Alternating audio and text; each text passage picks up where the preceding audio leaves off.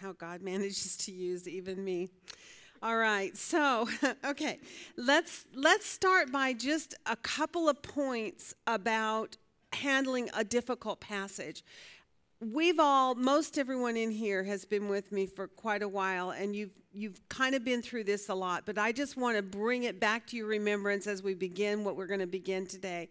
Tell me some things as you opened your Bible study this week and began to dive in, particularly when you hit day 5 and she said, go back and finish up the rest of that chapter 10 then and look for interpretations. What are you using as safeguards to help you not go down a crazy path for your interpretations? Stay in context. Number 1, remember the full context of the book. I've got to tell you, would you tell me how have you seen this book in regards to context? How essential in this book has context really been? What are some things that you're seeing about a person if they were to just drop into anywhere in Hebrews, not even just the 2 controversial areas, but really anywhere? What do you see about this book where you really have to see the full flow and you have to keep everything in mind? Okay, one of the things that comes up is there's this question about salvation and the assurance of it, right? So if you drop into chapter 6 into that one section of it, it looks like you could maybe lose salvation. That's one of the interpretations that you'll see when you go out there online, right? But did you find it interesting if you kept reading, following that verse, starting in verse 9 of 6 on, what did the author then address? Assurance of salvation. Isn't that amazing that it's a sure hope? It's an anchor for the soul, that it's steadfast and it has this confidence building that he gives them, is this pep talk right after the quote verse that says you can lose your salvation. So what does that tell you if he talks about assurance of salvation at the close of 6, where at the beginning of 6 there's this word of warning and discipline? What does that tell you if you're trying to come to interpretation about it? It obviously does not mean, because one of the things, there's a couple of points you have to remember. So let's just start writing some of these down. Number 1, we know that context is essential. So keep your context before you at all times, right? When it comes to, as Becky mentioned, this silly thing, when Becky mentioned about the idea that you can lose your salvation. Now, as far as inductive Bible study processes are concerned, what would be your rule concerning that coming to try, or assumingly coming to that conclusion?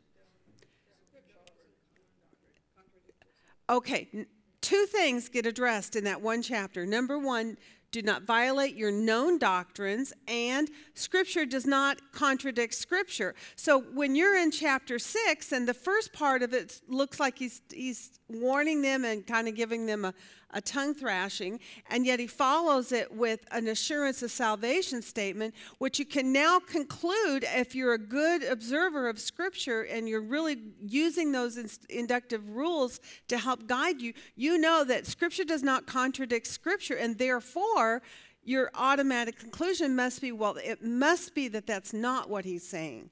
He must not be saying that you can lose salvation, right? So let's write those 2 things. Context is essential. Never violate your known doctrines.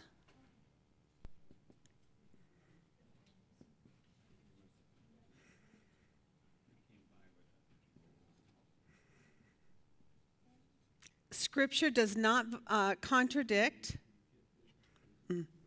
Scripture starts with an S, right?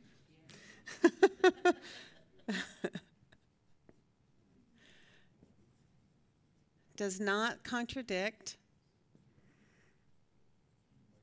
Scripture.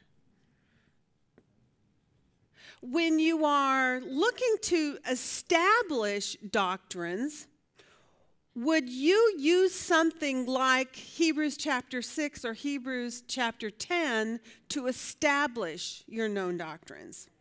What is the rule, inductive process rule, that helps you to make that establishment? What are you supposed to do? Where would you go to get those established? Oh, that's a good one. Hadn't thought of that one in a while. The first use of something in Scripture is usually its most clearly defined understanding. That one would be a little tougher to nail down on assurance of salvation. However, if I were going to, I know where I would go. Tell me, Becky, where would you go if you wanted to establish how you know you have assurance of salvation and you can't lose it? Where would be your first known Scripture to help you establish that? Well, Genesis 3 gives you the promises of salvation, but how would you know you absolutely cannot lose it? Come on, think of what is our favorite subject? Covenant. Where is the first teaching of covenant in Scripture? With Abraham in Genesis 12, 13, 15, 17, 20, all those right in that section there, but particularly chapter 15, right? So if you wanted to get an establishment of your known doctrine, one of the first things you would want to do would be go into the Old Testament, where it would be first established, and look to see what did God do with the Abrahamic covenant, and what do you learn through doing a study of the subject of covenant. Is salvation a covenant? Absolutely. So that would be your first known established point on that particular subject that's clearly taught. So what you want to do is you want to go to your most clearly defined understandings of your subject. So if you wanted to know, for instance, about spiritual gifts, where would you go? You would go to somewhere in the New Testament where spiritual gifts are clearly taught, not an obscure passage that mentions something about a gift, right? There's a really good one in 2 Timothy that talks about the laying on of hands and the receiving of a spiritual gift, right? And he says, but he makes this sort of an in passing statement about it. So it's an obscure passage in 2 Timothy, right? But if you want clearly defined understandings, you're going to go to there are 4 basic passages, 1 Corinthians 12, Romans 12, 1 Peter 4, and Ephesians 4. And those are your most clearly defined layouts of doctrinal truths about the gift of spiritual gifts, right? About that subject. So the same is true no matter what your subject is. These are basic principles. So in other words, if you're going to never violate your known doctrines, and if you know that Scripture does not contradict Scripture, you also have to know that you have to go to your clearly taught passages on your subject, whatever it is, to establish your doctrines, right? Does that make sense to you? Oh, yes, Hi. Okay, that's another, although we haven't really done that, but oh boy. There's some bad stuff out there. We're focused on your Bible showing you a lot of cross-references in the Bible, and go to the cross-references and use that to give you deeper. And the other thing is, if your translation is a little obscure or you don't understand the word, gets up to like the message. So something you can read and see that confirms what you say. You know, it's really interesting because when you're trying to define your doctrines on any particular subject, whatever it is, would you say that you can generally go to just one passage and get it all? Yeah. That's another really good important point, and that is, in like manner, therefore, you can't drop into a passage like Hebrews and read 1 or 2 or 3 or 4 verses and think that is it. And that's all the information you have on that subject. Because the problem is if you don't go and look at the other things, you could draw a wrong interpretation. So you need to balance by good cross-referencing, by word studies, by full context, by a full study of that particular subject if you are still confused about that particular subject. And this is where I think so many people go wrong. They drop into a passage like these difficult ones here in Hebrews, and they say, well, because it says this. Well, it says this. Well, obviously, it's not what you think it means, however. Your interpretation cannot violate your known doctrine, and it cannot violate your understanding of that known doctrine. You have to get your understanding of a doctrine from your clearly defined passages, the ones that are not obscure. This would be considered an obscure passage on the subject of salvation as regards to assurance of it. So if you want a clearly defined understanding of assurance of salvation, we now, through earlier talk, have determined you would need to do a study on the subject of covenant, because salvation is a covenant. What do we know about a covenant? Can a covenant ever be broken without a consequence? No.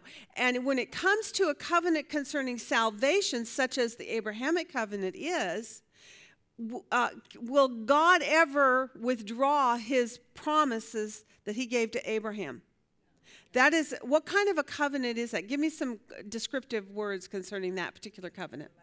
It's an everlasting covenant, eternal covenant, unconditional covenant, and therefore, since it's unconditional, could Abraham have ever done anything or failed God in any way that God would have revoked from Abraham those promises? Never. As a matter of fact, there are so many scriptures that you can go to and look at where over and over and over God affirms to Abraham, Isaac, and Jacob that as long as the sun and the moon and the stars are shining, God will do this. He will. It's an everlasting promise that he has made to Israel and to the through. Mm-hmm. Salvation is a conditional covenant. We got to do our part, except in the case of Christ, like if we don't accept Christ, there's no salvation. Well, absolutely. You have to enter into the covenant. In that regard, it's not conditional, but it is entered by faith. Now, what's really awesome is when we keep moving, this is, earlier I mentioned to you how important is it concerning setting context in this book. Can you drop into any one place in the book of Hebrews and draw a full conclusion on any subject that is brought up? The answer is no. This author brings up subject, makes a little statement, he keeps moving, then he brings that same subject up again, and he adds more information to it. So the best way to study Hebrews, quite honestly, we will see it better when we get to the very end of having done part 1, part 2, part 3. When it's all done, then we can sit down and we can go all the way back to chapter 1 and accumulate lists on any single one subject. Because we've already thoroughly studied all the pieces to it, then we can now go back to the beginning and reestablish what we know about any one of the points, whether it be about the priesthood, whether it be about the temple services, whether it be about something like salvation and the assurance of it. You can go back afterwards and do that. There's a major subject in this book that is not losing salvation, but what is it? What is he doing in this book with these people? Discipline. It is absolutely a discipline letter. Can you say that in your relationship with anyone in your life, but I'm going to use specifically children as an example, because that's where we have the overriding responsibility. In your relationship with your children, is there ever a time when you would say that you never discipline them? And would that be healthy and good in that relationship? Would you say in our relationship with God that it is a good thing and a necessary thing for God to discipline? Yes. Because do we not all need to be taught? Okay, so as God uses his earthly vessels, such as the writer of this particular book, he's writing in what I very tongue-in-cheek say, he calls it a word of exhortation. But I see it as something, if you were to define the word exhortation, what are some components of exhortation? Teaching, encouraging, and he uses those words in this particular chapter a couple of times. Encourage, right? Rebuke. So is rebuke a absolute essential part of the idea of exhortation? So when he says this is a word of exhortation, you and I's mind immediately goes to what? The warm, fuzzy stuff, the nurturing part, the loving part, the exhorting part, right? But we don't. If I said to you, oh, Celeste, come here, I want to encourage you today. And then I start laying into her, right? She'd be like, go away. That's not encouraging at all. Well, God doesn't say that. God says encouragement is also a component of it is to rebuke. In this book, back in chapter 6, what did this author do concerning the believers? What did he do back in actually at the close of chapter 5, he begins by addressing a problem with them. What did he tell them? They had not matured. What specifically had they not matured in? That's not what that particular passage, though, is about. Tell me what that particular encouragement is. What does he rebuke them for not doing? Maturing, right? How do you mature in your faith walk with God? That's right. He talks about they had not matured in the knowledge of the word, right? And the way that you mature in the knowledge of the word is by what? Standing fast in it, which he's already addressed back in chapter 3, right? He says, those who belong to Christ, those who know him, those who have been enlightened by and have received the enlightenment of the Holy Spirit, they hold fast, right? It's those who hold fast that you know. Holding fast, would you call that a work? In regards to this book, when he says you must hold fast in order to attain to something, is he saying you're working for your salvation? No, he's not. So what is the idea of that kind of a work? It's the process of sanctification, isn't it? And when he says that you are to hold fast, what he's actually saying is that he says those who hold fast. Let's go back and look at it together real quickly, just so it's fresh in our minds. Go back to chapter 3. It's going to be verse 6 and 14. Go ahead and look at 14, and we'll just look at the one. Chapter 3, verse 14. I encourage that you really memorize this particular reference in your chain of things in this book, because it's one of, I think, the hinges in this book that helps pull everything together. He says, for we have become partakers of Christ, if we hold fast the beginning of our assurance firm until the end. So in that statement, he's not saying you have to hold fast in order to attain it, does he? So what is he saying hold fast does? If a person is if you look at my life and you see that I'm holding fast, what does that tell you? It's evidence. Thank you, Susan. You are on target today, girl. Woo. Hot, hot, hot. I guess she gets our gold star for the day, because she's like, you and I are like one. One in mind this morning. This is good. Exactly. It is the evidence of your salvation. So when he speaks about the ideas in this particular book on the whole, repeatedly, of where he's saying hold fast to these things, he's really saying if you hold fast, then you will receive it. He's not saying you can earn it by holding fast. He's saying if you're holding fast, that's evidence that you have it and you will receive it. Does that make sense? You will receive the rewards, the promises of your eternal salvation. So he says firm until the end, and he's just saying these are the evidences. If you're holding firm until the end, this is the evidence of that you have actually entered into salvation. Okay, so we have context is essential, and in this and in the precept lingo, context is king, right? We got to, so context is king. This particular book, for Hebrews especially, Hebrews builds on subjects. So you have to remember that as you're studying the book of Hebrews. He doesn't just bring up a subject once and then move on to it and you're done, as you see in some of the smaller epistles. In this particular book, he'll bring something up. He gives you one point about it that pertains to the subject that he's into at the moment. He moves on. He'll bring that same thing up again later, and he'll add to it, layering on it, the new insight that he wants to give you about whatever subject is in that particular chapter. So in this book, if you want to get a full understanding of really what he's saying about anything in particular, you have to keep that one question in mind, that one subject in mind, Write yourself a note on a piece of paper, go back to chapter 1 and begin to progressively read chapter by chapter. And every time you see information about your subject, make your list. So that by the time you get all the way through the book of Hebrews, you'll have a total picture of what he is saying on that subject. That will really help to rein in misunderstandings or false interpretations in this book.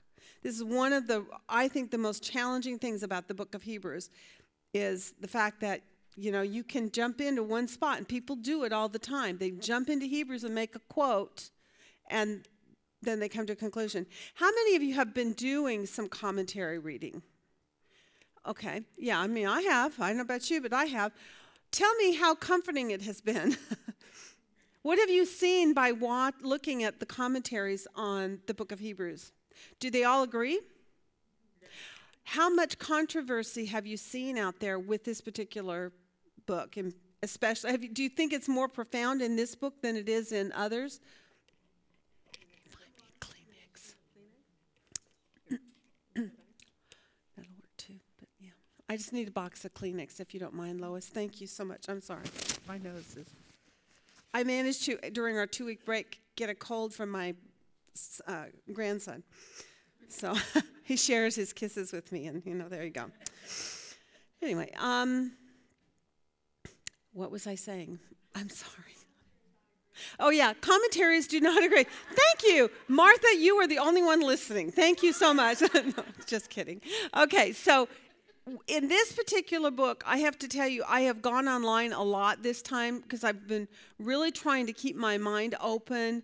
I do want to hear kind of a little bit of all of it, because although I've studied it and I have done my own thorough study, I don't recommend that to people who have not done thorough study. But if you've done thorough study, then what you can do is you can listen to these different pastors and different writers that give you information on this particular book, and you can glean out of it what you know are absolutely correct.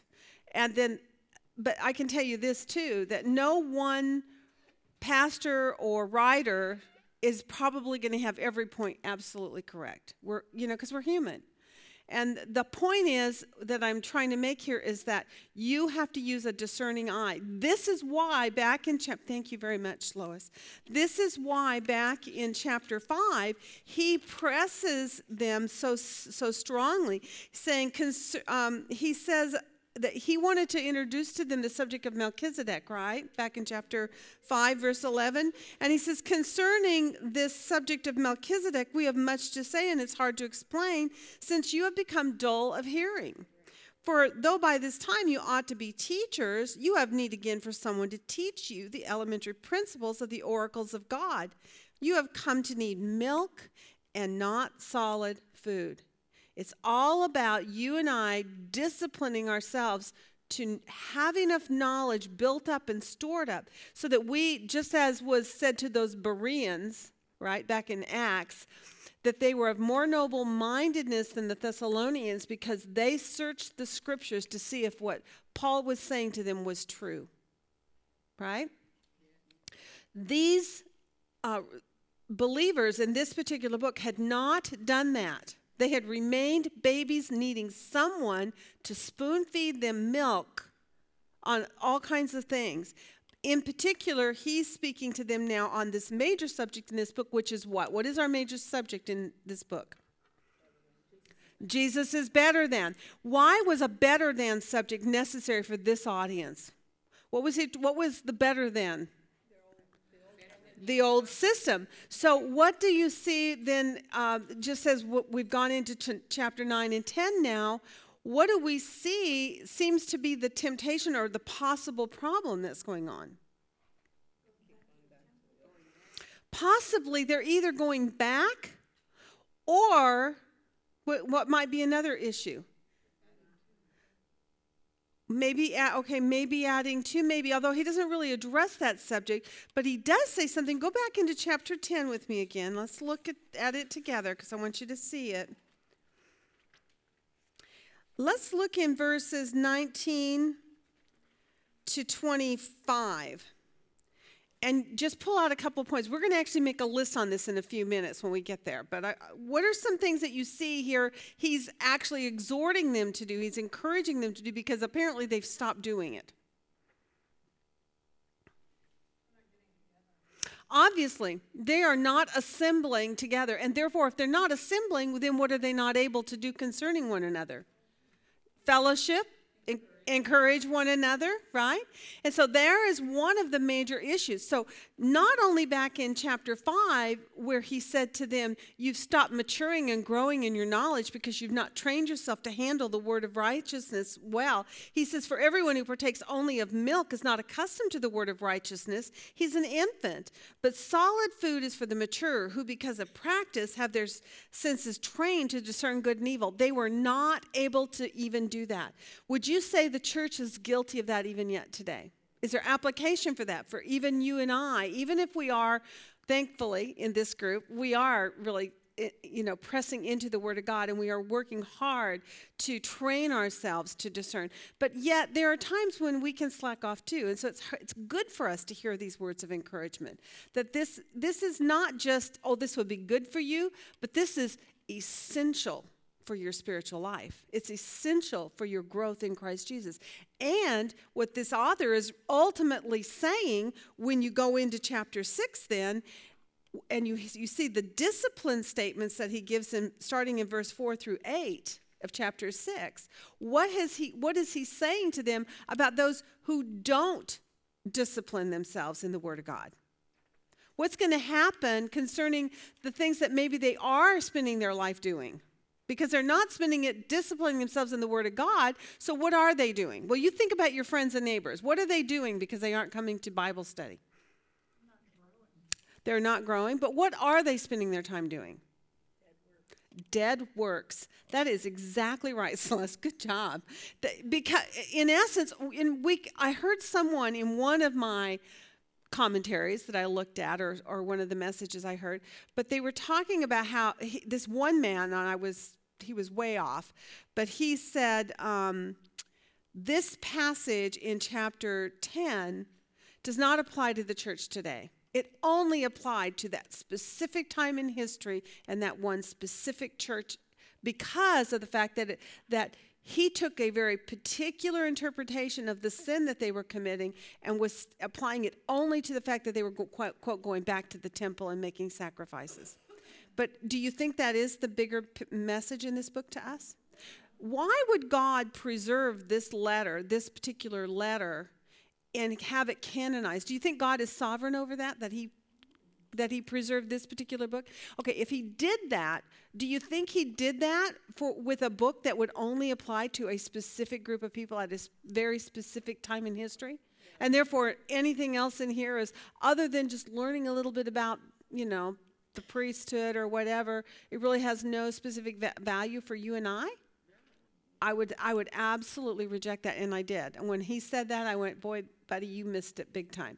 Because God, the message in this particular passage is this author is rebuking a church who had become lazy in their study habits, and therefore they weren't even able to go on to more mature subjects. They can't connect all the dots. And because they weren't connecting the dots, and because they had become immature, or not become immature. Well, he said actually that they had become dull of hearing, which implied that at one time they were hungry in their hearing, that they were actually anxious about learning at one point, but now they had become dull, and they had stopped the process of gaining knowledge. And in doing that, and then by the time we hit chapter 10, now he's having to really come down on them pretty hard, isn't he? When you read those passages starting in 26 to 31, did that just not make your stomach kind of do a little flip-flop in there? I know the first few times I read it, I didn't understand it. I really struggled with it.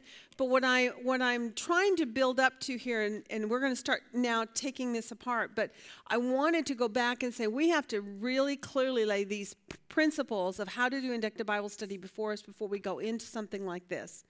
Because if you don't, a couple of things will happen. Number one, people tend to come, and me too, come into a passage with presuppositions already established. And instead of having an open mind to really learn and hear it all, take it all, chew it all up, and then parse out what's bad, throw away, keep what's good, and then draw conclusions. That's what we want to do. That's what an honest, healthy way of approaching a book like Hebrews is all about. It's not being dogmatic right from the beginning, right?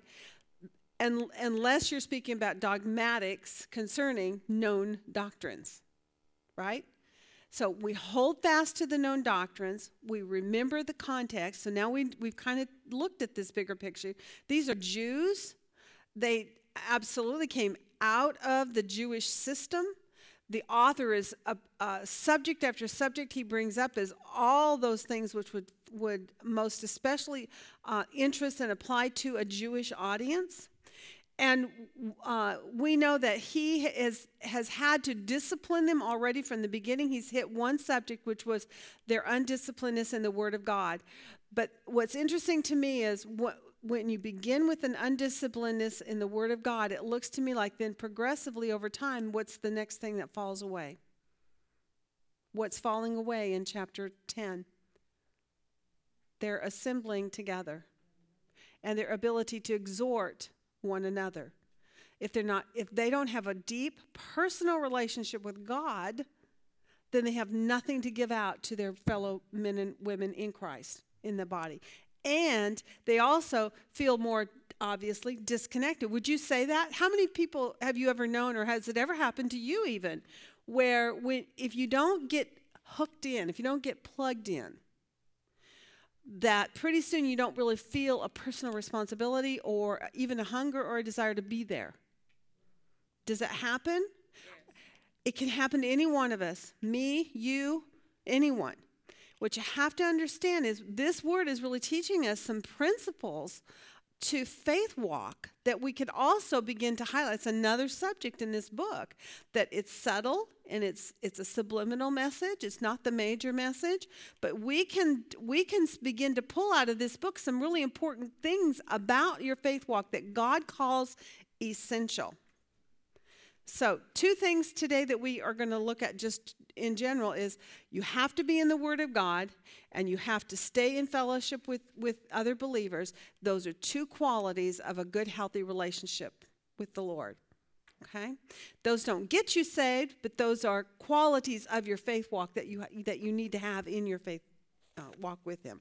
Okay, so now that kind of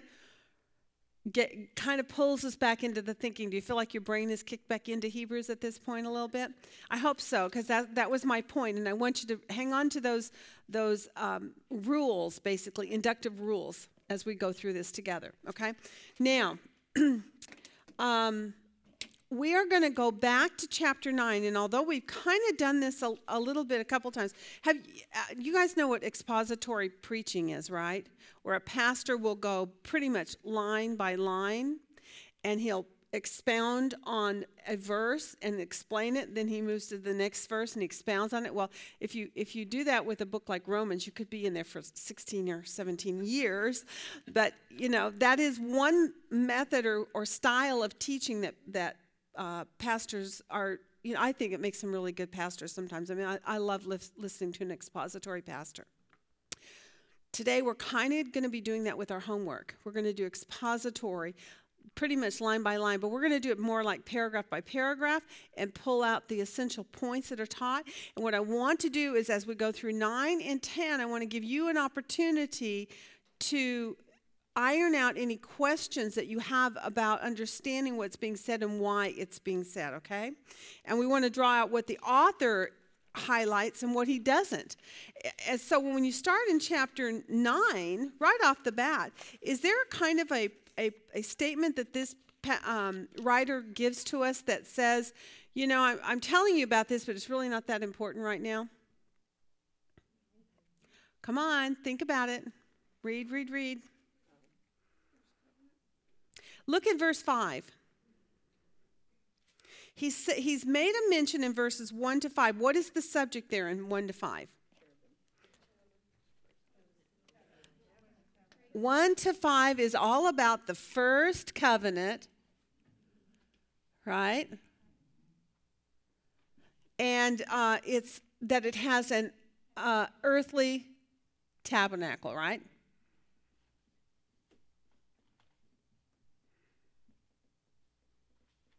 And he gives you details about it, doesn't he? And actually, there was one point in there that was really,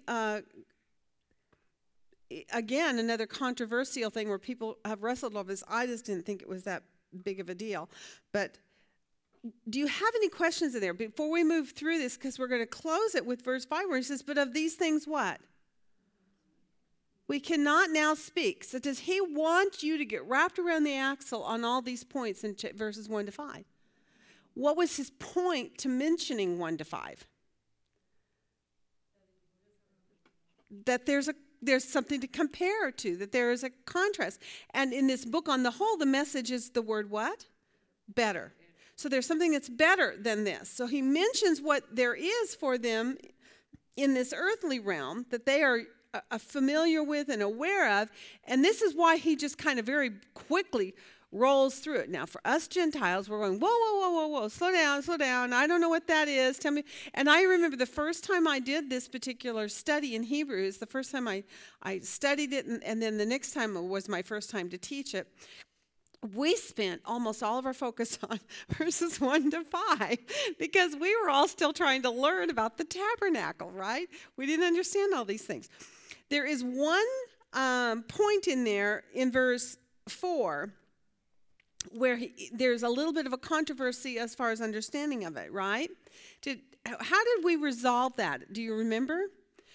He's speaking about the tabernacle. There's an outer tabernacle and an inner tabernacle. And what's the difference? One comes in once a year. The rest of them, they do their daily. That's right. So the outer tabernacle, they go into on a daily basis, and that's where the menorah is and the table of showbread, right? But inside, the next area is called the what? The Holy of Holies. And into the inner tabernacle, how often do they go? Only once a year. Okay, so he brings that up, and then he mentions when he starts talking about the Holy of Holies in verse 3.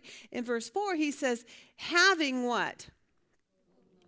A golden altar of incense. Now, how did we resolve that? Because when you first brush through, it looks like he's saying that the golden altar of incense is inside the Holy of Holies, correct? But we know it's not from historical record and from everything else, especially when you go into the Old Testament and see how he designed it and told us to set it up. What did he mean by it? It has a golden altar of incense in the pertaining to that. Tell me what did you guys decide? You had time to think on that, right? It is outside the veil. There you go. So what he's saying is having an altar of incense, right, which is outside the veil, but because he's speaking of the interior Holy of Holies, he's saying that altar of incense pertains to what goes on inside. And so he's speaking of the idea that those coals from the altar of incense which are brought in. Now, what is the purpose of the incense on that altar? What is it used for within the veil of the Holy of Holies? That's right. It was an intercessor, wasn't it? The smoke of the altar of incense would be carried into the inner temple area, into the Holy of Holies, and the smoke of that incense would fill the inner Holy of Holies. And in doing so, what did that picture tell Israel at that time in history? What was the spiritual message that God was giving them? Okay, absolutely, God is there because where did God dwell? That's right, on that mercy seat, right, on the lid of the Ark of the Covenant. So on that mercy seat is where God hovered or dwelt, it said, between the cherubim. But when he brought the incense in, the smoke of the incense then would fill that room so that what would happen or not happen?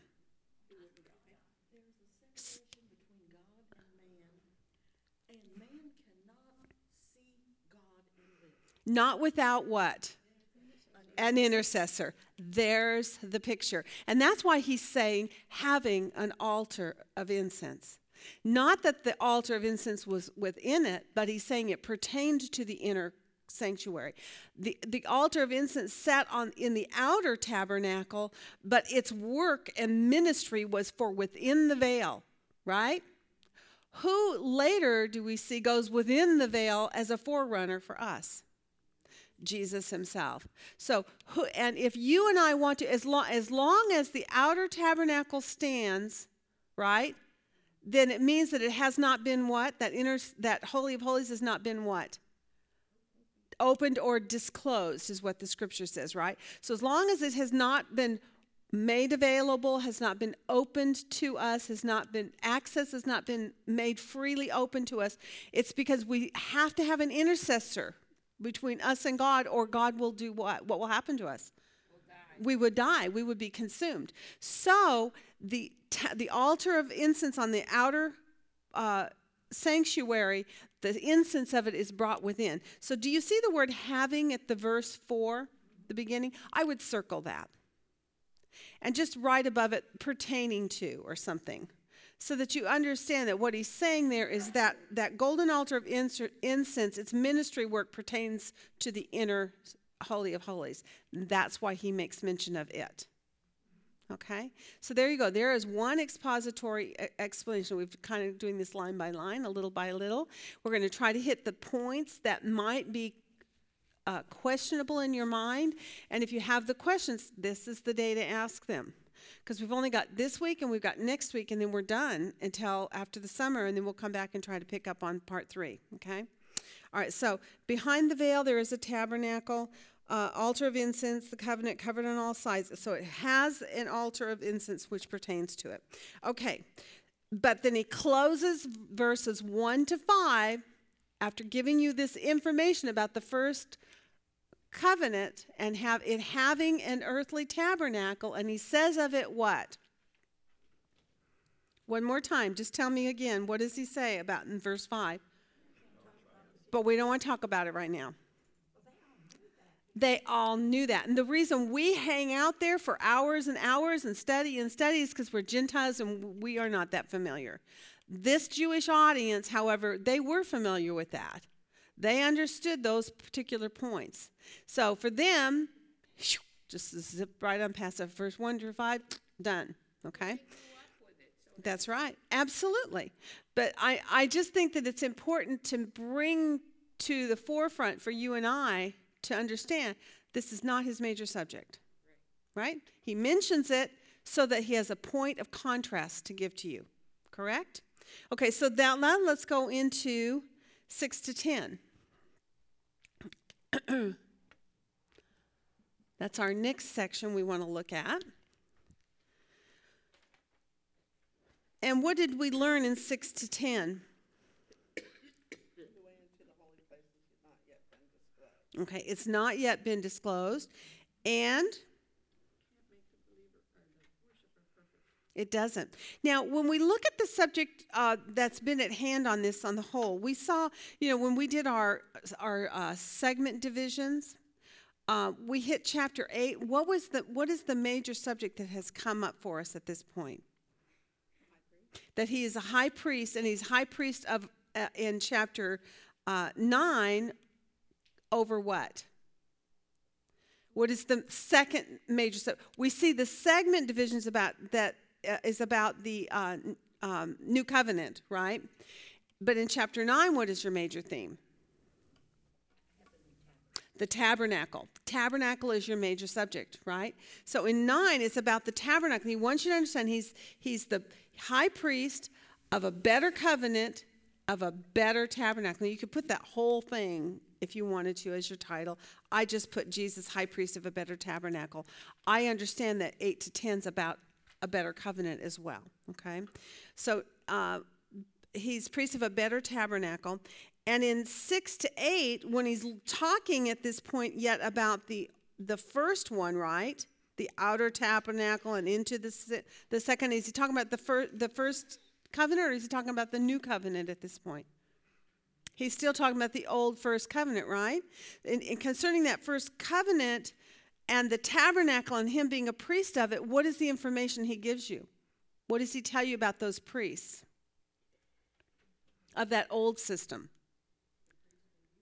They had priestly duties, and how often did they attend to them? Daily and continually, right? He says, but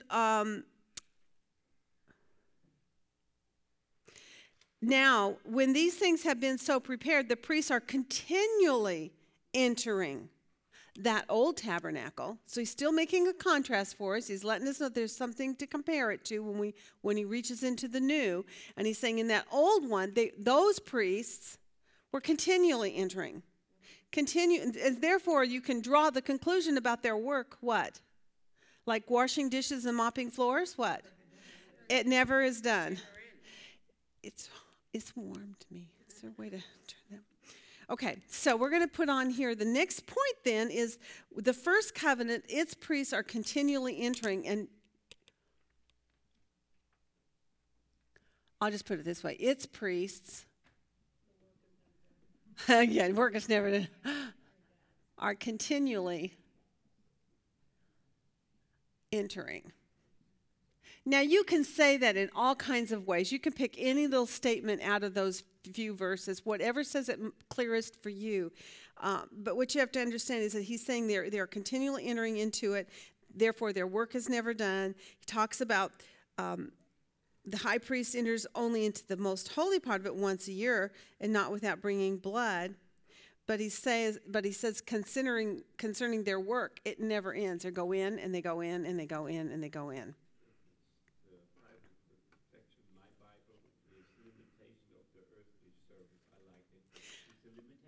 Yeah, there is. Really, what you can't, I actually have, on one of my points, I had said it's limitations and it's demands. It's a demanding system, but it also is a limited system. What a contrast that is with the new covenant, right? Is it a demanding covenant that we've entered into? Are there limitations to our access to God in the new covenant? And what we're going to see now as we move to the next section is that's no. Tell me, are there any questions in 6 to 10 that you want me to help you iron out before we move on? I like your example of mopping floor and washing dishes. They're going to be clean for a minute. Or mowing the lawn. That's another one. Yeah. It never is done. No matter how many times you do it, it has to be done over and over and over. And what's very interesting is then he's going to go on and he's going to build on the point to that with this next section where he talks about the true tabernacle and the contrast with it and how they really differ. So let's go to 11 to 14 and let's see, what do we see there? Yes. Okay. The way into the holy place has not yet been restored while the outer tabernacle is still standing. Is that for them, or is that referring to Christ? Okay, it's specific, because remember, what is the purpose to the tabernacle, the earthly first tabernacle? It was a foreshadowing and a copy and a picture, right? So it was to teach a spiritual truth. As long as the outer sanctuary was set apart by a veil between it and the Holy of Holies, that inner Holy of Holies, there was no access to it. Who's within the Holy of Holies? God himself. So is there access to God for them, freedom to come and go and to have access to God at all? No, it was really, like Heinz brought up, it's limited, right? There were some barriers between the people and God, and the purpose to what God was teaching Israel through the temple. We've talked about this before. Was the temple system bad? What was the point to a lot of the things that were going on in that? To be pointing to Jesus coming. Right. It was a picture to teach them a deeper spiritual truth about their relationship with God. So, for instance, when we did the book of Leviticus, the whole book of Leviticus concerning the temple and the system that they were set up under, their own laws, their their system of worship and their system of law and so forth. It taught them concerning God and man what? That God is what? Holy, and man is not. Exactly. All right. So the point is, as long as that veil remains, it's a picture for them to help them understand that they still do not have yet free access to God because their sin is a problem that has not been yet dealt with. What it should have actually told them was, what about those sacrifices? Were they effectual? Did they actually accomplish salvation? No, they did not. They were temporary. That's true, too. Another subject, but yes. I mean, that's why I think, the blood and all of that, but it did hurt them in their pocketbook. I mean, it made them give up. Well, it was costly. That the idea of being made right with God came with a price. And that was one of the pictures that they were certainly taught through that system also. That there had to be sacrifice and a cost, exactly. And when it comes to the new covenant in Jesus Christ, was it a costly salvation he made for us? Did it come with a price for God to make that available to us? Absolutely. Okay, so did I answer that question for you, Carol, then? Okay, as long as that veil's standing, it was a picture, it was a demonstration to them that they did not yet have access to God and their sin had not yet been dealt with. Okay? All right, so 11 to 14, the contrast then is made. So here we've got a contrast. Maybe I should use a different color so that shows up better. I want you to see that we're starting to show now contrast. Starting in 11 to 14 now, what is the major subject going on there? Concerning this priest and his tabernacle work, what? It's Christ and Melchizedek. Yeah. If they were continually entering under this older system, but what do we learn about Christ in this new one? It's a better tabernacle. Christ entered the perfect one.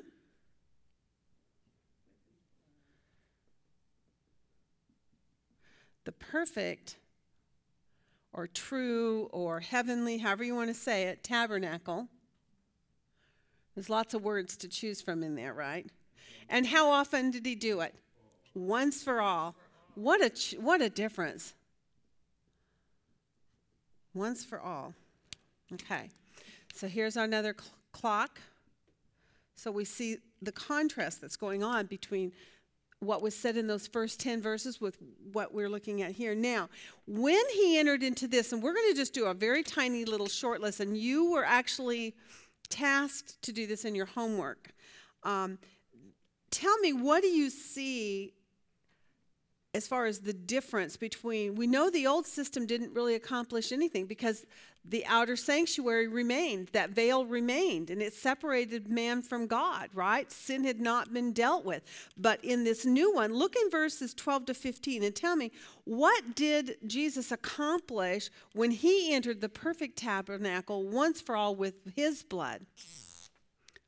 Tell me some of the things that he accomplished. Let's just write them down. Okay, eternal redemption. Now, did you look at the word redemption? You may not have, but tell me what it means to redeem. To buy them back, to return them back to their former state, right?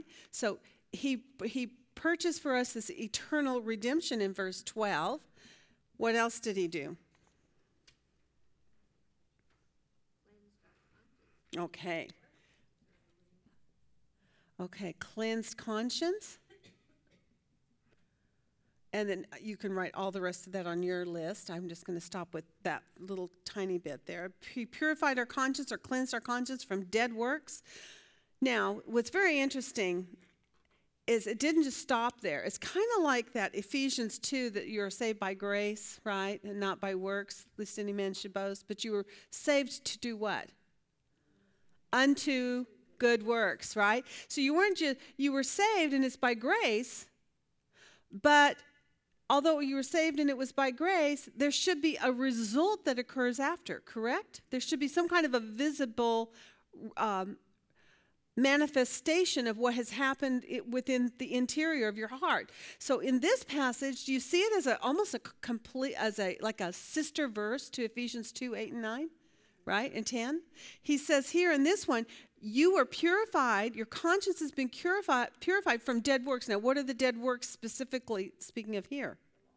The law, the works of the law. You have been purified from your conscience, because under the law, what happened where they had to go year by year and on a continual basis back to make sacrifices, what did that do concerning their conscience there and about their understanding about sin?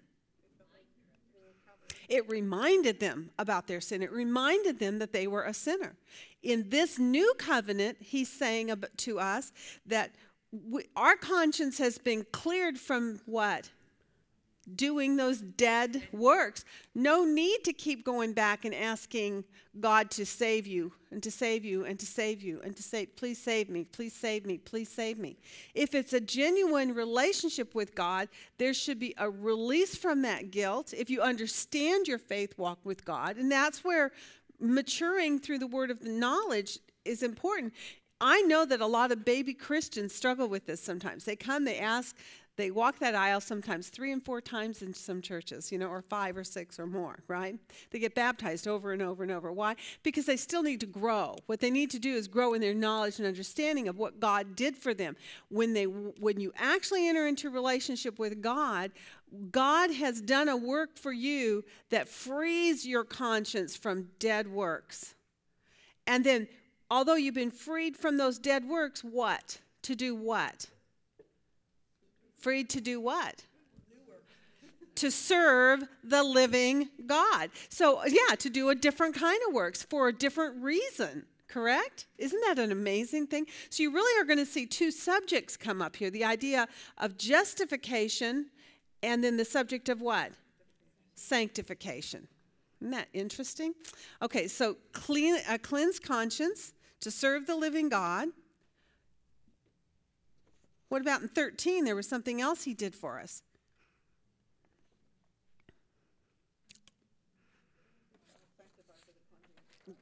That's right. He sanctified those who were defiled. Now, the image that's given to us is, he goes back to the red heifer system under the old and talks about what that particular sacrifice did. But he's making the comparison, how much more, he says in verse 14, will the blood of Christ, right? So there is a contrast that's made without it being a direct statement. So you have to draw it to the next point by going into the very beginning of that next verse. How much more then will the blood of Christ? So if under the old system they had been sanctified, that he sanctified those who were defiled by that sacrifice, much more does the blood of Christ sanctify you, right? So that's another thing he accomplished for us when he entered. He sanctified those defiled. I'm going to add on here, by sin. I'm just going to add that in. All right. And verse 15. Go down to 15. There's another one in there. We're going to pull it up into our previous section just because I want to add it to the list. He is mediator, but what did he accomplish for us? Oh yeah, that is good. Now I'm going to hang on to that one, Donna, and hang on to that thought. But in order to get us there, what did he have to do for us? Redemption, right? He says a death has taken place for the redemption of what? Transgressions that were committed under the first covenant. So he actually redeemed us. Up here he attained eternal redemption. Here it's just slightly different. It says he redeemed us from sin.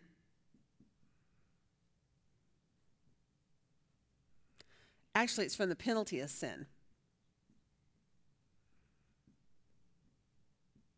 So what a huge contrast, because remember, go back now to the first covenant and that those 2 compartments of the holy place, right? The Holy of Holies was barred or closed by a veil, correct? And that veil was there because even though they were bringing the blood of bulls and goats and of the red heifer, the washing water of the red heifer, what did those things really not accomplish? It did not take the It was not a spiritual cleansing. These were a cleansing. Does it say what it's for? You see the promise of eternal inheritance. Verse 13, what kind of cleansing did it do under the old system? Cleansing of the flesh. But when it comes to the new covenant, it cleanses what in verse 14? Your conscience. What a contrast. Cleansing of the flesh versus cleansing of the conscience. That's why that veil, Carol, remained in the outer, at that first sanctuary. And as long as it remained, it let them understand that they had not had a cleansing of their conscience, that all they had done was wash their body. Now, I find that this was, let me see, hold on a second here. Did I write these down? I did. Well, we're going to do it in the next. We'll do it next. We'll do it. I'm going to hang on to it. Okay. All right. So now let's go into 15 to 22. We're almost done with this chapter. We're actually not far from being finished with this. We move on. 15 to 22, what do we see concerning the first covenant? I mean, there's a contrast going in between 15 to 22 and then 23 to 28. What are we told about the what is one of the key words that you see in there for one thing? Blood. Okay. Concerning blood, what do you see about concerning the first covenant? How was it inaugurated? With the blood of animals. So the first covenant, this is a contrast for us. First covenant inaugurated with blood of animals. Again, we're going to have a contrast then for the next section. And that's going to be in 23 to 28, and then we'll talk about it in more detail if you want to. And in the new covenant, how was it inaugurated? New covenant inaugurated. And I'm going to put better blood to get our theme in here. Better blood of Christ, because it's why it makes it a better covenant. And it was by whose death? His own death, right? Up here was not inaugurated with the blood of animals, and what had to die here? Death of an animal. I just wanted to, in his own death. What a contrast that is between the old and the new. Okay. Any points that are going on in there? Let's go back. I want to just hit on the red heifer. That was one of the subjects that you and I were to look at this week when we went into Numbers. She also took us into Isaiah, which I thought was interesting. We'll talk about that one next. Let's start with the red heifer. What did you all learn about that red heifer? Because that was one point that probably was new to some of you. We've probably been together long enough that we've done quite a bit of looking at a lot of the other qualities of the temple service and the priests and the killing of different kinds of animals like bulls and goats and lambs. But the red heifer is kind of a specific thing that's mentioned here, right? So what did you learn about that red heifer sacrifice? It's important to come back before the temple can be built. Well, yeah, but that wasn't in the homework, but yes, okay. Yes, very good. Did you hear what she said? The red heifer is one of the prophetic things that has to come back in order for them to reestablish. Why do they have to have a red heifer in order to reestablish the new temple, according to what you looked at this week? What was the cleansing work of the red heifer doing? What did it do? Yeah, it was what they would do. Give me the process. What would they do with this red heifer, and what were the qualities of this red heifer? Well, when you took the ashes of the red heifer and mixed it with water, you created a lye. Actually, the chemical is potassium carbonate. More than I knew. You're good. It was a cleansing solution, is what it was meant to do, is to cleanse your body. Mm-hmm. Like when they were talking about people who touched people who had died or something. Right. Or lepers or anything. A cleaning agent which they used to clean garments with. Very good. Okay, so the purpose for the red heifer was that it was a sanctified element, which God gave them instructions on how to prepare it, and they used it for the cleansing of things which could not be what? Could not be put through what other cleansing agents? Fire. So there were two agencies that they used to do, quote, cleansing. One was water, the other was fire. The water was water that was mixed with the ashes of this red heifer. Okay, and the red heifer had some qualities about him. Go ahead, Daryl, you finish. I was going to mention also that God had a higher plan for health code for the people to live by. Yes. Or if you go back to Leviticus chapter 11, verse 3, he talks about the animals that they're not to eat. Yes. Swine is one of them. Right. And unknown to the people, we have the medical knowledge. Right. But unknown to them, swine would pick up a parasite, Yeah. and that could be, if they didn't cook the pork, That would kill me. Yes. I'd be out of here. the worm, which was a parasite, would get into the human. And Right. actually, I studied this early in school. Yeah. And so that little parasite gets in your intestinal tract, and it latches on and Right. absorbs the food. that Absolutely. You become anemic and you can die, if not other things. you understood that, but God knew well in advance that he was teaching Yes. Yes. codes. Absolutely. What's really interesting about it is do you think God's major purpose was for health codes? Is that what they wanted to know? No. His major point was a spiritual truth, right? He wanted them to have spiritual truth. But you know what's very amazing is, in addition to that, to know that within those laws, they all had scientific good purposes. You know, it's kind of like, when do you circumcise the child on the 8th day? Why? And then there's medical information behind that. So those are the kind of things that the first time I went through teaching Hebrews, we spent all our time on. It was really, really cool. And I got wrapped all up in there. But I missed all the spiritual, deeper truths, primarily, I think, because I really wasn't ready.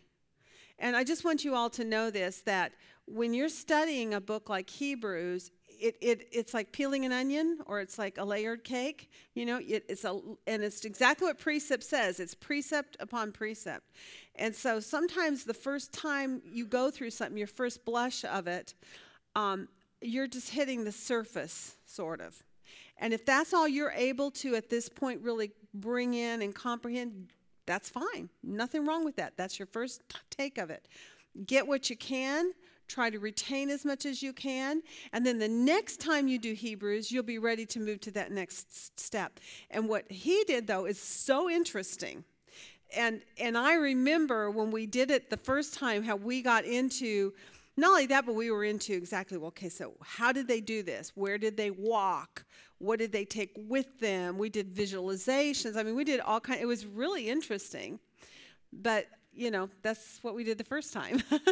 But not this time, right? I'm sorry. You guys get to go on this journey with me. All right. So there was a practical point to what he was doing, but he had a spiritual truth in it, and that was that the idea was the red heifer would purify. Now, spiritually, what was the message behind the qualities of this red heifer? What were the qualities required of the red heifer? Had to be unblemished, without defect, right? Sounds just like the other sacrifices in their system, right? All right. And unyoked. Did you happen to do any research on that part of it, the idea that it was to be unyoked? No, I didn't have time. Did anybody? What might, yeah, there was no labor, no work. Okay, all right. I like that one. Never assigned to another purpose, another work. This was his work. I like that. That's very good insight, Diane. Nice. Okay, that's true. So then it wouldn't be without defect or purified in that way that it had to be. Very cool.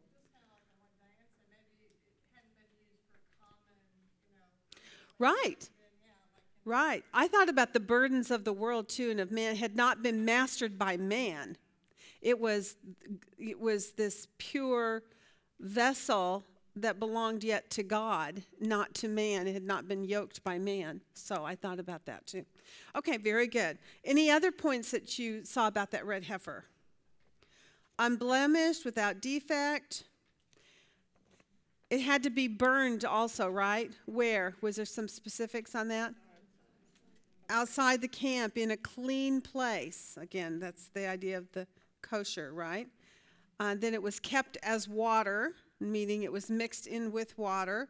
And the purpose of it was to do what? Remove impurities. And so back to what Marion was talking about before, this was their assigned system for purifying things that could not be burned with fire. And so if and when the temple is re-erected, well, I shouldn't say if, when the temple is re-erected and Israel goes back to sacrifices again, and we know that will happen at the end time, in order to purify those things which cannot go through fire, they are going to need a red heifer. And that's why she brought that up, just so you know that. Well, red heifers are very, very rare, and it's my understanding about 20 years or so ago they found their first pure red heifer, but they're pretty rare. And that's another quality of the red heifer is its rarity, right? They're going to all kinds of problems. Okay, so but the contrast here is that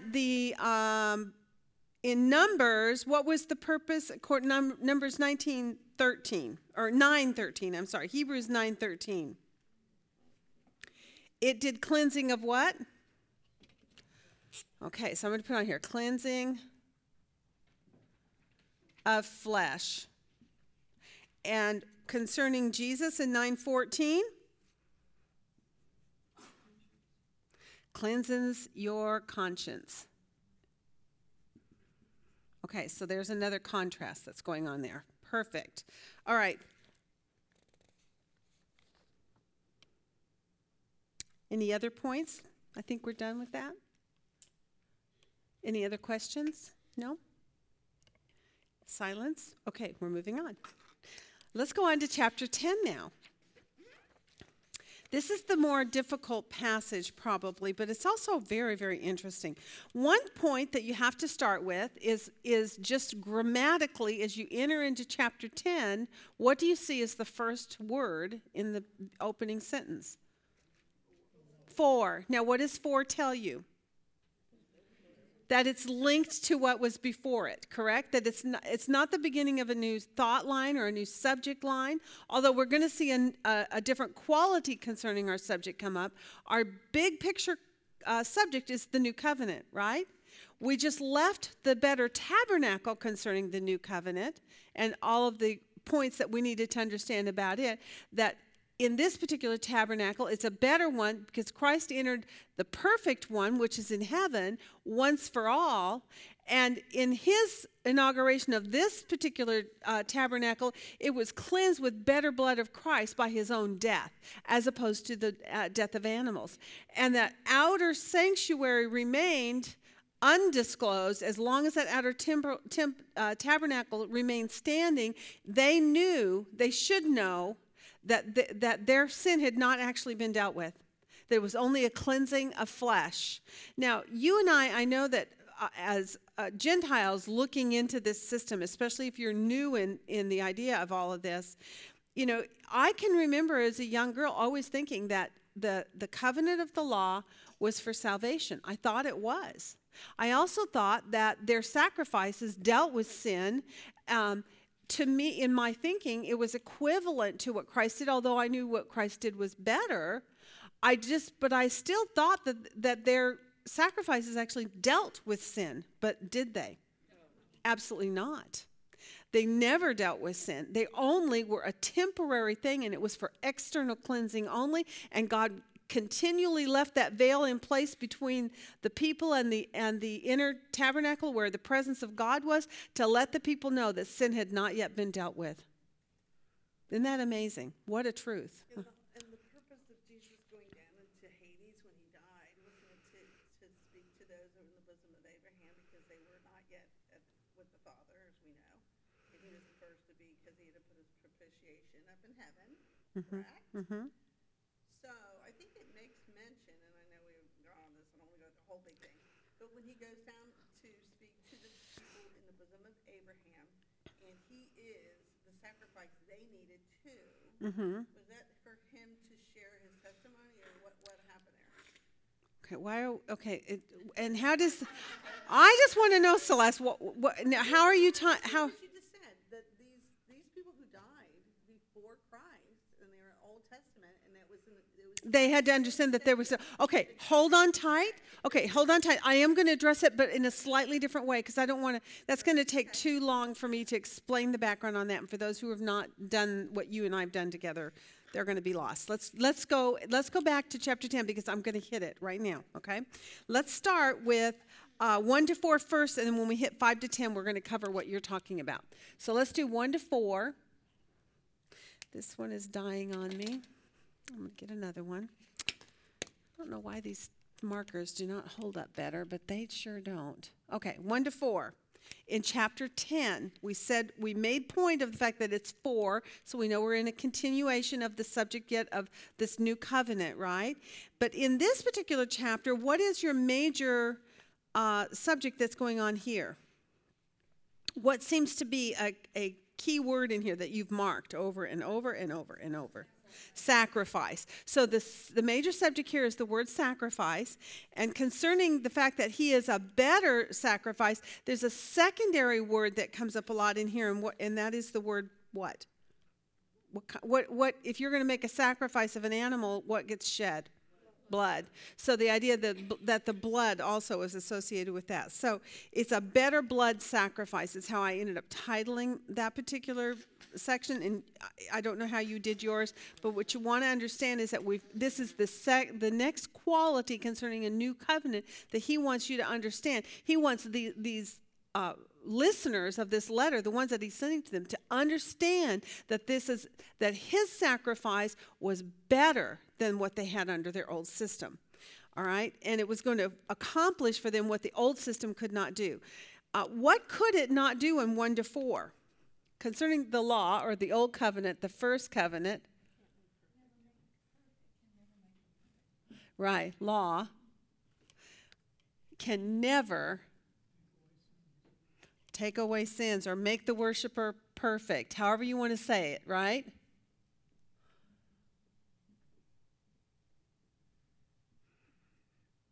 Okay, can never take away sins. And then we're going to contrast that then with the next section, which is in 5 to 10.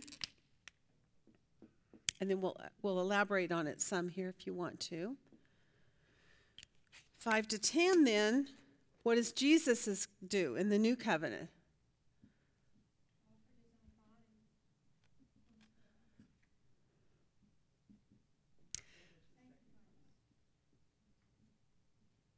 His sacrifice was different because their sacrifice was that of animals, right? The blood of animals. His was what kind of sacrifice? Himself, right? Jesus' sacrifice of himself. And what did it do for us? What was the result? We kind of looked at some of those in the previous chapter, but what does it tell us again here in chapter 5 to 10? That's right. It does establish it, but what does it accomplish for us concerning sin? Verse 10. It sanctifies us, right? Now, we looked at that word sanctified. I want to talk about that real quick. Go look up your word study on sanctify while I write this up here.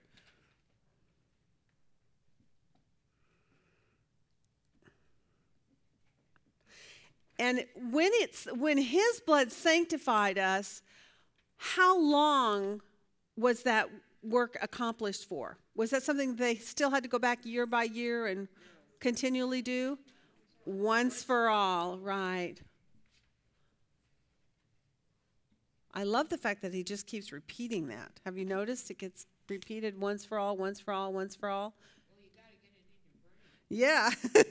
Well, they certainly did, because for them, their system taught them that they had to keep going back and doing this. So he makes a reference to the fact that they keep doing that, and he calls that dead works. And then he contrasts it, and he says, but when Jesus did it, it's once for all, and it sanctified them. So define sanctified when you did your word study. What number? Let's do sanctified over here. Sanctified, number 37. Hagios, right? Hagiazo, hagiazo. And tell me, what does it mean?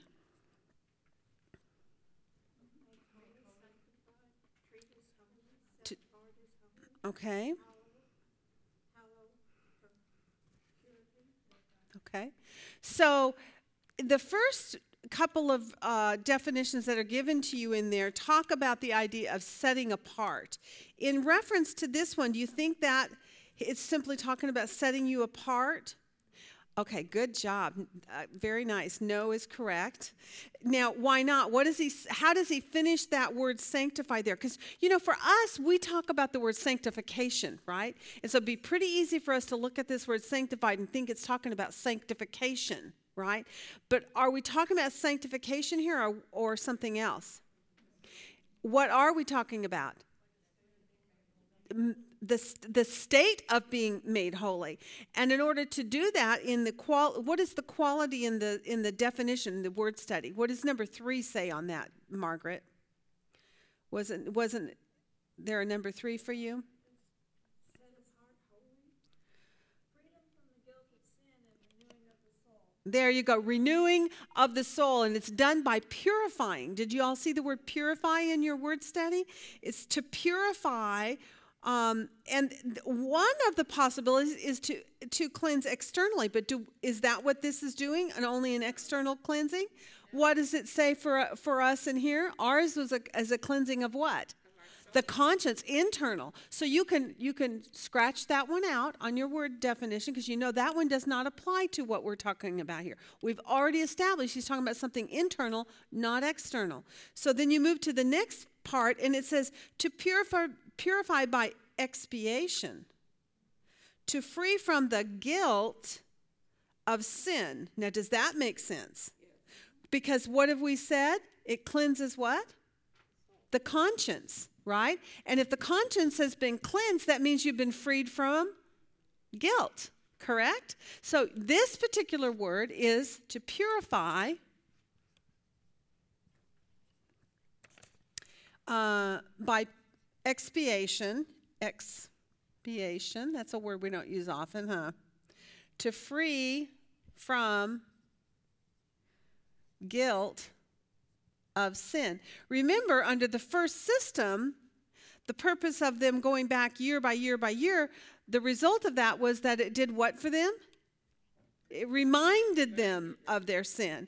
But in the new covenant, because you have been sanctified, meaning, I'm going to write it over at the top, justified, right? Because it's an internal cleansing.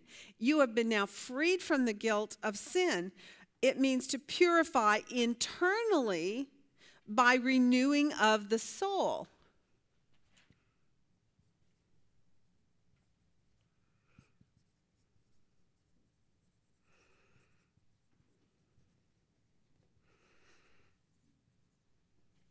All right. So now, knowing that this is the contrast, the first one could not make that worshiper perfect, but this one sanctified us. You might want to write in as a point of reference that it was justified, not sanctified. It's in our English understanding. It might be a better word for you to have in your Bible, so that you understand he's not talking about the process after justification of being sanctified. He's saying you have been justified, and this justification was through the offering of the body of Jesus Christ once for all. Okay? Now, Kay gave us some insight about the grammatical usage of that particular Greek word, right? So what did it tell us when you applied what you saw there with this definition? How long and at what point and how and all that kind of thing. What did you learn about it?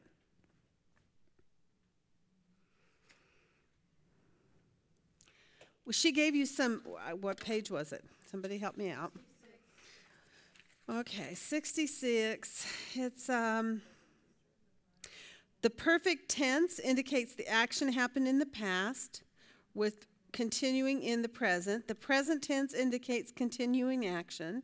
The passive voice indicates the subject is acted upon, while the active voice indicates that the subject produces the action. So she gives you all these points that you understand, number 5 on page 66, so that you understand what various verb tenses stress in the original Greek language, right?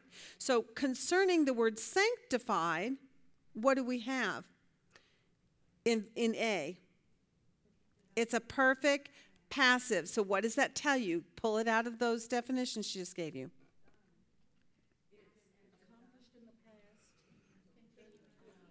With a present and how long? Continuous action. So it's forever and ever and ever. So it was accomplished in the past and it has its effect continually, right? Now, for the believer, when do you and I appropriate that for ourselves personally? It's a work that he accomplished, but at what point do we appropriate it for our individual benefit at the time of our faith, at the time of acceptance of Jesus Christ? So, in that case, since it was done in the past, did you have anything to do with it? No. So, not your works, grace, right? Because it's a work that was done in the past. I love this. It goes back to, was it chapter 4 where he talked about this, that it was a work that was done from before the foundation of the world, right? Let's go back to, I think it was in 4. Yeah, chapter 4, verse 3, he says, "For we who have believed enter that rest," right? Although, he says at the end of it, although his works were finished from the foundation of the world. So that's what this verse is right here. You can actually link this back to 4, verse 3 if you want to as a cross-reference. Because we have been sanctified. It's a permanent and continuous state. It's a work that was accomplished in the past, has a continuous result. But chapter 4 tells us we appropriate it when we believe by faith. So you and I individually enter into that which was already accomplished, and then it has a permanent and continuous result in our life and for our life. Those are the technicalities of doctrine building. And I know that for some of you it's like, right over the head, and they're going, it's too much for me. But let me tell you something. This is really important for you at least to attempt to grasp, because these are the points that you have to understand in order to not get pulled off into believing you can lose your salvation. If you can lose your salvation by works that you do or don't do in your life, what does that tell you about that salvation that you received? How did you receive it? By something you did. But what we absolutely know by this one verse here alone, in verse 10, that this was a work that was done in the past, and it has a continuous effect, and we appropriate it or join it or engage it for our personal life through faith. So if it was a work that was done before time, and it's a work of grace, not our own works, then can our own works make us lose it? No, it doesn't even make sense. Since we had nothing to do with it being enacted for us, then we have nothing to do by our actions of doing it. Now, I want to take us back to chapter 8, and I want us to look again, one real quick brush at this, because we covered this pretty thoroughly. But remember in chapter 8 is the beginning of this subject of the new covenant. And we're in just one quality of it, that he is a better sacrifice of this new covenant, right? That his blood does something better than what the old system did. But when he talks about this new covenant coming into place, he makes a contrast of what the old one was like versus the new one. What was the major significant difference that makes the new covenant better according to what was promised in verses 8 to 12? Well, in 8 to 12, what do you see in verse 9? What happened under the old system if they failed? God did not care for them. It would break relationship with God, right? God would cease to care for them. But in the new covenant, which is so much better than the old, he says in verse 12, what? How come it's so much better? Because in this new system, he says, I will be merciful. So it's based on mercy, not on works, right? I will be merciful to their iniquities, and I will remember their sins no more. So does it mean we never sin in the new covenant? No. We receive the Spirit. We appropriate the work of the blood that was done from before the foundation of the world in its intent by God, but its reality was accomplished at the cross. And you and I appropriate it by entering into it by faith. But that work then is a work that he says, because it's by mercy, it does not matter if you sin again, even after entering into this covenant. I will never do to you what I did under the old covenant and not care for you. So this is why it's really important for you to try to do what this author has encouraged these believers to do, to press into maturity and understanding doctrines of your faith. Because if you understand that you didn't earn it, therefore you can't lose it by your works either. That will hold you fast, that particular thought alone. Previous to that, your knowledge of the subject of covenant would hold you fast as well. Because you understand that a covenant cannot be broken. God cut this covenant. He cut it through whose blood? Through his own blood. His God come in flesh blood. This blood was shed for you and I so that he would never have that situation again as he did with this old covenant, where by breaking it, by not obeying it, by committing sins, which we will continue to do as people of flesh, but God will never go to that same place he did under the old covenant of not caring for you. In the case of Israel, where he had to cast them out of the land, there's a visual picture in that for us, that God's people were to be obedient, true. But in that covenant specifically, they lost favor with God when they broke it, when they sinned. We will not. We sin, and does it displease God? Yes. Will God discipline us? You just wait till we get into chapter 12, right? And actually at the end of 10. But what you can know is this, that in this new covenant, it is a covenant of mercy and grace, and he will remember our sins no more, okay? So let's get this up here.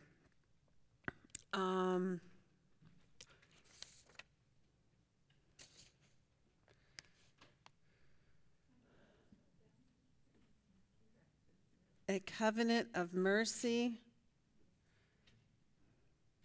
remembering sins no more.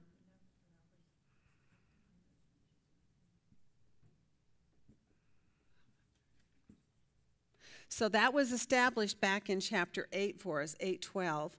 And it was contrasted with what is stated up in 8:9. Okay? So you can go back and look. So that was just a review point. I wanted to bring it back up again. Yes? One point on law versus grace. Mm-hmm. Who gets the glory? Right. Grace. Absolutely. Who gets the glory? That's exactly right. That is an excellent point.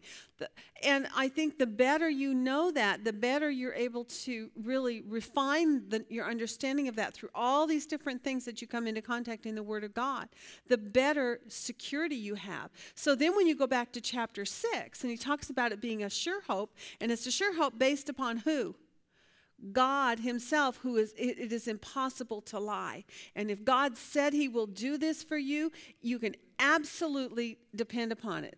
All right, let's move on then to one thing. I want to show you something here. Two things I want to do. Number one, I wish I had more time. I'm going to throw out some verses for you. You're going to have to go do them on your own. I'm just going to tell you about it. Write down these verses. Hosea 6:6, Micah 6:6-8, Micah 6:6-8. Micah 6:8 is my favorite verse. It has been forever and ever. I love that verse. 1 Samuel 15:22. 15:22. Psalm 51:16. That'll mess up my dyslexia right there. Isaiah 1:11-20. Now, those are some verses that are going to show you something about God. 11-20 in chapter 1 of Isaiah.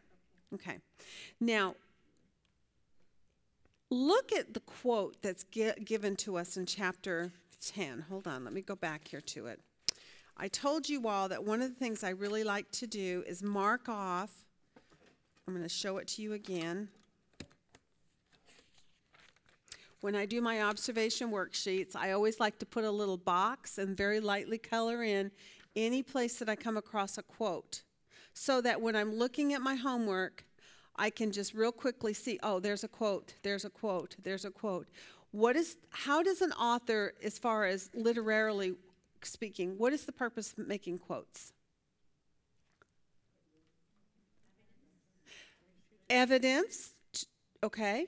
Point you to, another point in time. Okay, to validate, in other words, that a point that he has stated in his writing has strength behind it because it's been something that God has said previously, right? So it strengthens his discussion or his debate or his argument, right? So he's making all these statements and then he supports it with a quote. And then he makes a statement and then he supports it with a quote to validate or confirm things, right? So that's one of the reasons why when you're doing inductive Bible study, it's really important for you to kind of mark off or note off on your observation worksheets when you do see a quote, because the purpose for that quote is that it strengthens his statements, right? So he is going along and he's talking about the impossibility for the blood of bulls and goats to take away sins. And therefore, he says when he comes into the world, what? Somebody read verse 5-7 for me. Who wants to read that out loud real quick? Sacrifice and offerings you have not desired, but a body you have prepared for me. In whole burnt offerings and sacrifices for sin you have taken no pleasure. Then I said, behold, I have come. In the scroll of the book it is written of me to do your will, O God. Okay. Did anybody have a problem with that statement? Wait a minute. He doesn't want sacrifices? He has no pleasure in them? Who instituted them? Who put them in place? Who told Israel, you have to, you have to, you have to? So what is he saying? What is that about? What is going on? Okay. Okay, can you explain a little bit more than that? It wasn't for him, it was for us? It's like what it says in Romans, for the knowledge of sin. Okay. It was the whole purpose to the system was that it was to teach them something about God and relationship with God, right? It wasn't actually effectual to accomplish what God wanted to accomplish in the end, right? So then he makes the contrast in here. He says, therefore, when he comes into the world, he says, now, when he who comes into the world? When Jesus, when God in flesh comes into the world, he says, sacrifices and offerings you have not desired. Now, those verses I gave to you as cross-references are all verses that show you this is a principle that God has always taught.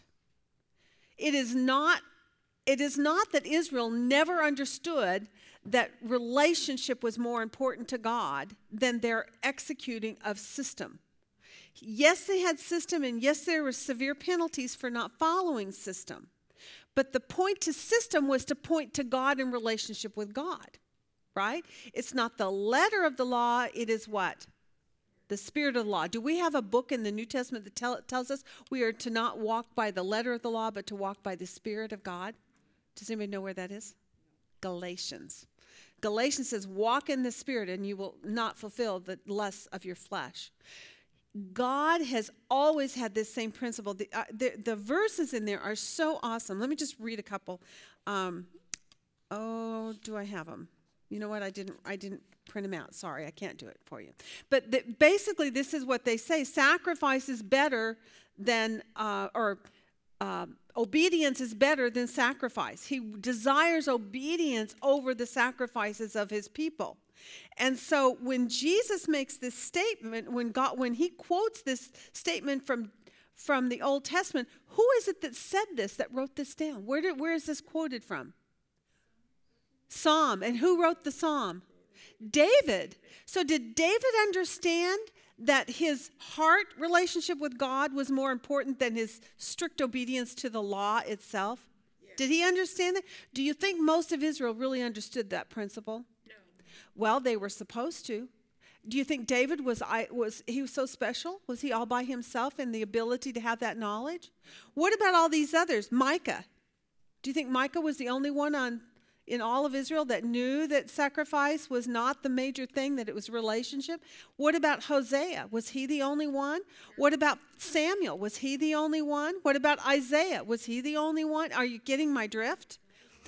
God has always made himself known to his people through his prophets. And guess what? Every one of these prophets quoted this to them. He says, thus saith the Lord, and they would proclaim these things to the people. God desires obedience more than sacrifice. That was an understanding Israel had. You and I miss that so often, I think, because we're trying to learn in hindsight all these things. But Israel understood it. Isaiah knew it, Micah knew it, Samuel knew it, David knew it, Isaiah knew it, and those are just a few quotes. And in this New Testament, guess what? The author of this book knew it. And he makes the quote under inspiration of God and says, Jesus, when he came into the world, he knew it. Obviously, he's God, right? And he says, because you prepared what for me instead of sacrifices of animals? A body, my body. That's what is going to rectify this issue concerning sin. My sacrifice of a body, which is God himself. God will die for you. And that is a principle they understood always. They should have understood always. Now, if they didn't, it was willful ignorance. And it goes back to chapter 6 again and 5, where he says, you guys have remained immature, babies. Why? Because you have not pressed into the knowledge of God's word. Did they have the book of Hosea? Did they have the book of Isaiah? Did they have the book of Samuel, of Micah? Did they have the books of the Psalms available for them to know and to hear? Did they not, most of them, even memorize them? Yeah. So this is a truth message that's not new to the New Testament. It's a truth message that God always has desired relationship over ritual. Yes. Katie, you made comparisons to the current church. I'm just thinking as we came and I saw they may have gotten kind of immersed in the ritual. Yes. And just like, churches are putting liturgy that Yep. they're kind of done. Yep. So at least you're making an excellent parallel, and you're bringing it right into our current relationship in the church today. Do we still see that today, where we have people who are so submerged in the checking the box of what they think they're supposed to be doing rather than being focused on their relationship? Is our relationship with God where our heart really is? This is where it needs to be. And God says the way to do that, the way to have proper relationship with God, this author is rebuking them sternly on the fact that they have not been in the Word of God to have that relationship, to really know Him, know His truth, know His principles, know His character, know the heart of the law rather than the letter of the law. They were supposed to have done that, but they had not. So this author rebukes them about that back in chapter 6. So now we're in 10, and we're going to move forward. The first covenant, the law could never make the worshiper perfect, right? In the new covenant, Jesus did that. That's in 5 to 10. His sacrifice sanctified us once for all. So that sanctification is speaking of justification. He justified us once for all. I want you to go back to 9:15, though. There's one point that we skirted over, and I'll bet most people have not made this full connection. I just want to do it. He says in 9:15, for this reason he is the mediator of a new covenant, so that since a death has taken place for the redemption of the transmissions that were committed under the first covenant, those who have been called may receive the promise of the eternal inheritance. Translate that into English. Somebody give me an understanding of what he's saying there. That's right. So in the case of the new covenant, who died? Jesus. So Jesus died in order that what would they be able to inherit?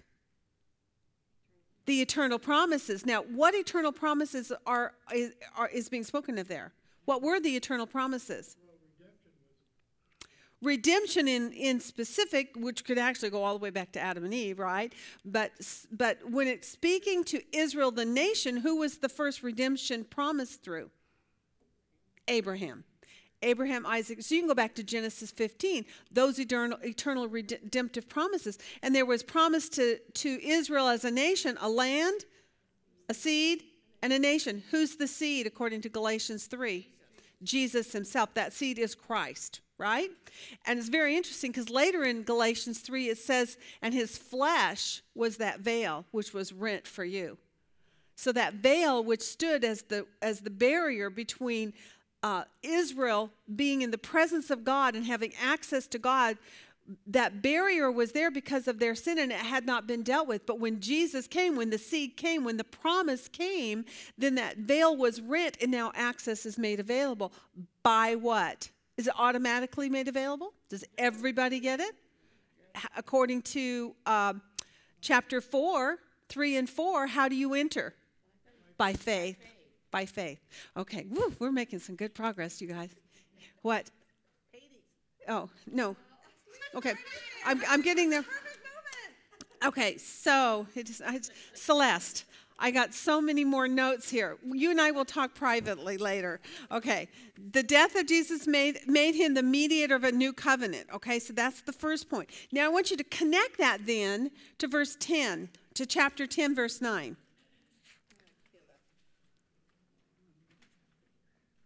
What then happened? He says the death came, right? A death has taken place for the redemption so that they could receive the promise of the eternal inheritance, correct? And in 9, he says then that when he did that, when he came to be that sacrifice for us, that what was accomplished at the close of verse 9 there? What ended and what began? The old covenant was put away. It was put aside. It was ended. It was shut up, basically. It's gone. It becomes ineffectual, unproductive, without value. It ceases to be. It's gone, right? Okay, if it's gone, now go to chapter 10 where we hit our difficult passage and look at verse 26. And he says, for if we go on sinning willfully after receiving the knowledge of the truth, there no longer remains a sacrifice for sins. Why not?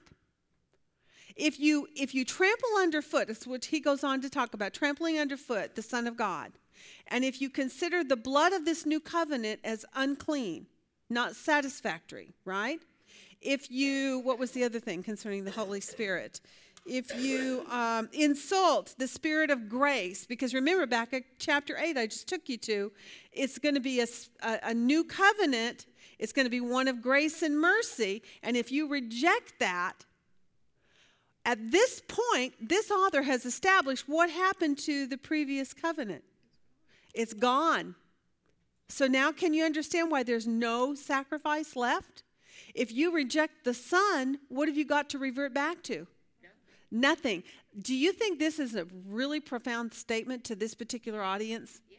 Oh, yes. Because for some reason, possibly some of them were considering the going back to it. Maybe. I mean, it doesn't totally say that, but it alludes to that possibility that maybe they would regress back to it, that they would not press into the assembling of themselves together under this new covenant, finding the blood of the new covenant as satisfactory and complete and finished and perfect and sanctifying for them. But instead that maybe they would stop assembling, and maybe that also means they might be going back to an old system, which, by the way, in P.S. is done, is gone. It was abolished when the new one was put in place. Why? Because Jesus died. Who made the first covenant with Abraham? God. Who is Jesus? God in flesh. God died. When God died, what happened to that will? It was enacted so that they could receive the eternal promises, right? So God died. Now the old one is enacted. Now you and I can receive the benefits of that will. Is it starting to make sense? It's so awesome. It really is awesome. All right. So we see the death of Jesus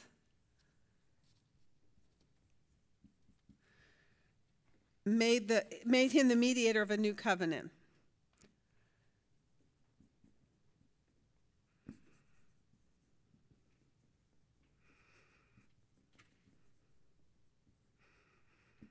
And that's in 9:15.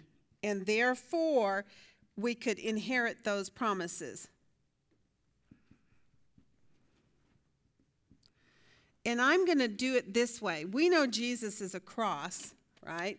You put usually, if you're going to key mark something, you would go, oh, Jesus, right? But I'm also going to do it this way for the sake of understanding that it was God that died on the cross. And since God made the covenant promises to Abraham, then when he died, that enacted the will that they would then be able to qualify to inherit. Until your inheritor that is giving you something dies, you don't get to receive it. So God died on the cross, enacting it that you could receive those eternal blessings. Does that make sense? Okay, and so now we can inherit those promises. And then he says, therefore, the first covenant is taken away. And that's in 10:9. Then, therefore, he says in chapter 10:26, therefore, if you trample underfoot that blood of the or the Son, and trample underfoot that, you consider that blood as unclean, then there remains no sacrifice for you, because there isn't one left. There is no other acceptable offering, and there is no other covenant that remains except the one in the Son. The other one is gone. What does that tell you about the Jews today? If they're trying so hard to reestablish that old covenant, right? They're trying so hard to rebuild that old temple. They can. But what has happened to that old covenant? It's gone. They just don't get it yet. They don't understand that, but it's gone. There is no, and so this makes me wonder about how many Christians you know today that keep wanting to go back and start reenacting so many of those old Jewish laws and customs too. They want us, continue to do these different. Now, I'm not saying you can't honor them, you can't learn from them, you can't even participate in them and enjoy that so that you learn something. But if you actually want to go back to practicing that on a week, the Sabbath as they did in their old system, or sacrifices as they did under their old system. And in Israel, the country of Israel today, that is what they want to do. They want to go back, establish that temple, and they will. God says they will. And why will they? Have they learned this message that we've looked at in chapter 8, 9, and 10? Not yet. Because you enter into this, when you enter into this, what you have understood is whether you believe it or not, the first covenant has been abolished. It's finished. It's done. What Jesus did put it to rest, and it could only be put to rest by the death of the one who made it. There's nothing there to go back to. That's the point. Very good. Very good. These people were supposed to learn that. Marianne, did I see your hand? Or somebody back there, I saw a hand go up. No. I would like to make a comment. Yes. In order for Jesus to be a mediator, God had to raise him from the dead. Uh-huh. So that's pretty important. Well, absolutely. It's another quality which he doesn't address here, but yes. I mean, the good thing about all these doctrinal truths that we're learning is there's all kinds of aspects and qualities of it, and they're not all taught in one place.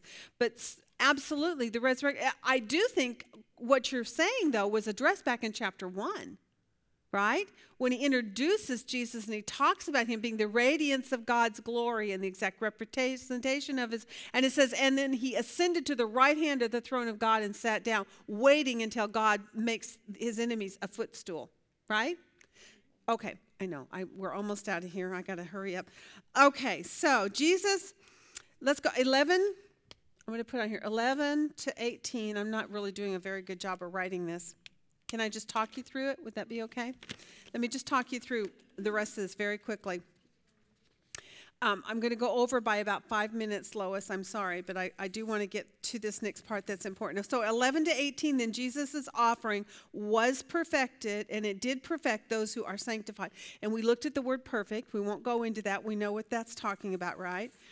All right. Then in 19 to 25, he says, by Jesus' blood, we have confidence to draw near to God. And then he follows it with this section that is so terrifying, right? Which we didn't get to dig into, and I wanted to so badly. What I would like for you to do, though, is to start, before you go into those verses, which are so controversial in interpretation, I want you to go back to the Word of God in the clearly defined, clearly explained passages that talk about your salvation, which we've already talked about over and over. You cannot lose, right? Let me give you one. John 3:18 and John 5:24. They're both in the same book, the Gospel of John, chapter 3, verse 18, and chapter 5, verse 24. They're going to be on the notes when I send them out to you, so you'll have them. But in that verse, he says, truly, truly, I say unto you. What does that mean? It is absolute. Who's speaking this? Jesus himself. Out of the mouth of God, he says to you, truly, truly, I say to you, he who hears my word and believes him who sent me, he has eternal life. He does not come into judgment, but he has passed out of death into life. Now, can you take the verses at the end there of chapter 10 then and make those say that you can lose your salvation? No, not with that verse, and not with all the other knowledge we've already talked about previously concerning covenant making, right? And concerning the work which has been done from before the foundation of the world. It's the work that you enter in by grace. It's not your works anyway. You didn't gain it by works. You can't lose it by works, all right? Romans 8:1, therefore, it's Romans 8:1. Therefore, there is now no condemnation for those who are in Christ Jesus. Woohoo! No condemnation. So you can read that all you want. Try to come to your understanding. We'll talk about it next week, okay? The evidence of faith is seen in faithfulness. I want you to look at this. John 5:24. Oh, I already did that one. Sorry. Romans 8:1-14. Now, it's a lengthy one in Romans 8:1-14. I gave you one. There is now no condemnation for those who are in Christ Jesus, right? But he goes on, if you read that whole passage, and he says, those who are led by the Spirit of God, these are sons of God. Now, what has he told us back in Hebrews 3? He says, but encourage one another so that none of you will be hardened by the deceitfulness of sin, for we have become partakers of Christ if we hold fast the beginning of our assurance firm until the end. So what he's saying is the evidence is, if you are truly a believer, you will be faithful, and God will hold you. He is not going to allow you to go into a place without disciplining you if you are truly his. Now, if you're not his, you certainly can end up right where he's going to warn them about. He's saying, look, if those who are unbelievers do these things which you guys are trying to do, which is trample underfoot the Son of God and consider his blood as unclean and not sufficient, right? And insult the Holy Spirit in this way. And if you're among anyone who would do that, not only do you deserve death, but death will come. That kind of condemnation will come to anyone who does that. But then he follows it with a statement. Did you notice? He goes to verse 32. Do you see the word but? But what? But remember the former days, when after you being enlightened, in other words, having been sanctified, having been redeemed, having received the Holy Spirit, you endured great conflict of suffering. So then he goes on and exhorts them, saying, I expect better things of you. Does that sound familiar? Do you remember back in chapter 6 where he did the same thing? He said, but of you we expect better things, right? Go back to 6, verse 9. But beloved, he makes the warning there in chapter 6 where he talks about discipline of the burning of land, which is a practice of disciplining the land to burn off the bad fruit, right? To make it healthy and productive for the next growing season. And then he talks about that can happen if the fruit of your work is not showed up or strengthened or built up by true knowledge of God. If you are so lazy that you won't get into the Word of God, he's saying those works that you're going to do because you're so lazy are going to be burned up. But, verse 9, but, beloved, we are convinced of better things concerning you and things that accompany salvation. Do you see it? It's almost a parallel to what he does in 10. He says, but, remember the former days. And he takes them right back to say, but of you I believe better things. All right? So what you have to do then is look at verse 26 to 31 and say, then what is he doing in there? Well, if you've ever been a parent, have you ever put the fear of God in your kids? Like, you are going to be grounded for 100 years. You're never going to see the light of day. And have you ever done that? Does that almost sound like what he's doing here? However, what you have to understand is he is making true statements. People who do that, which is trampling underfoot God's word and basically rejecting that Holy Spirit, they will be judged. And they will spend their life, their eternal life in damnation. But you, if in fact you have become a believer, if in fact you are in faith, you will not. And he goes on to say, but of you, basically, don't you remember your old days? You have need of endurance. And he pulls them back in after he basically yells at them and says, you cannot do this. You guys are acting like the heathens of the world. My mother used to tell me that. If the whole world is going to jump off of a bridge, would you do it too? I'm going, yeah. Right? Well, that's kind of what he's saying to them. Look, you cannot do this. All right, I got to quit before Lois hangs me up to dry. But this was a great lesson. I hope it helped a lot. Study that out in chapter 10 a little bit more thoroughly. And now that you've had some foundation laying, you should be able to have some really good conversation next week on what that is actually talking about there in 10 where he disciplines them. Okay?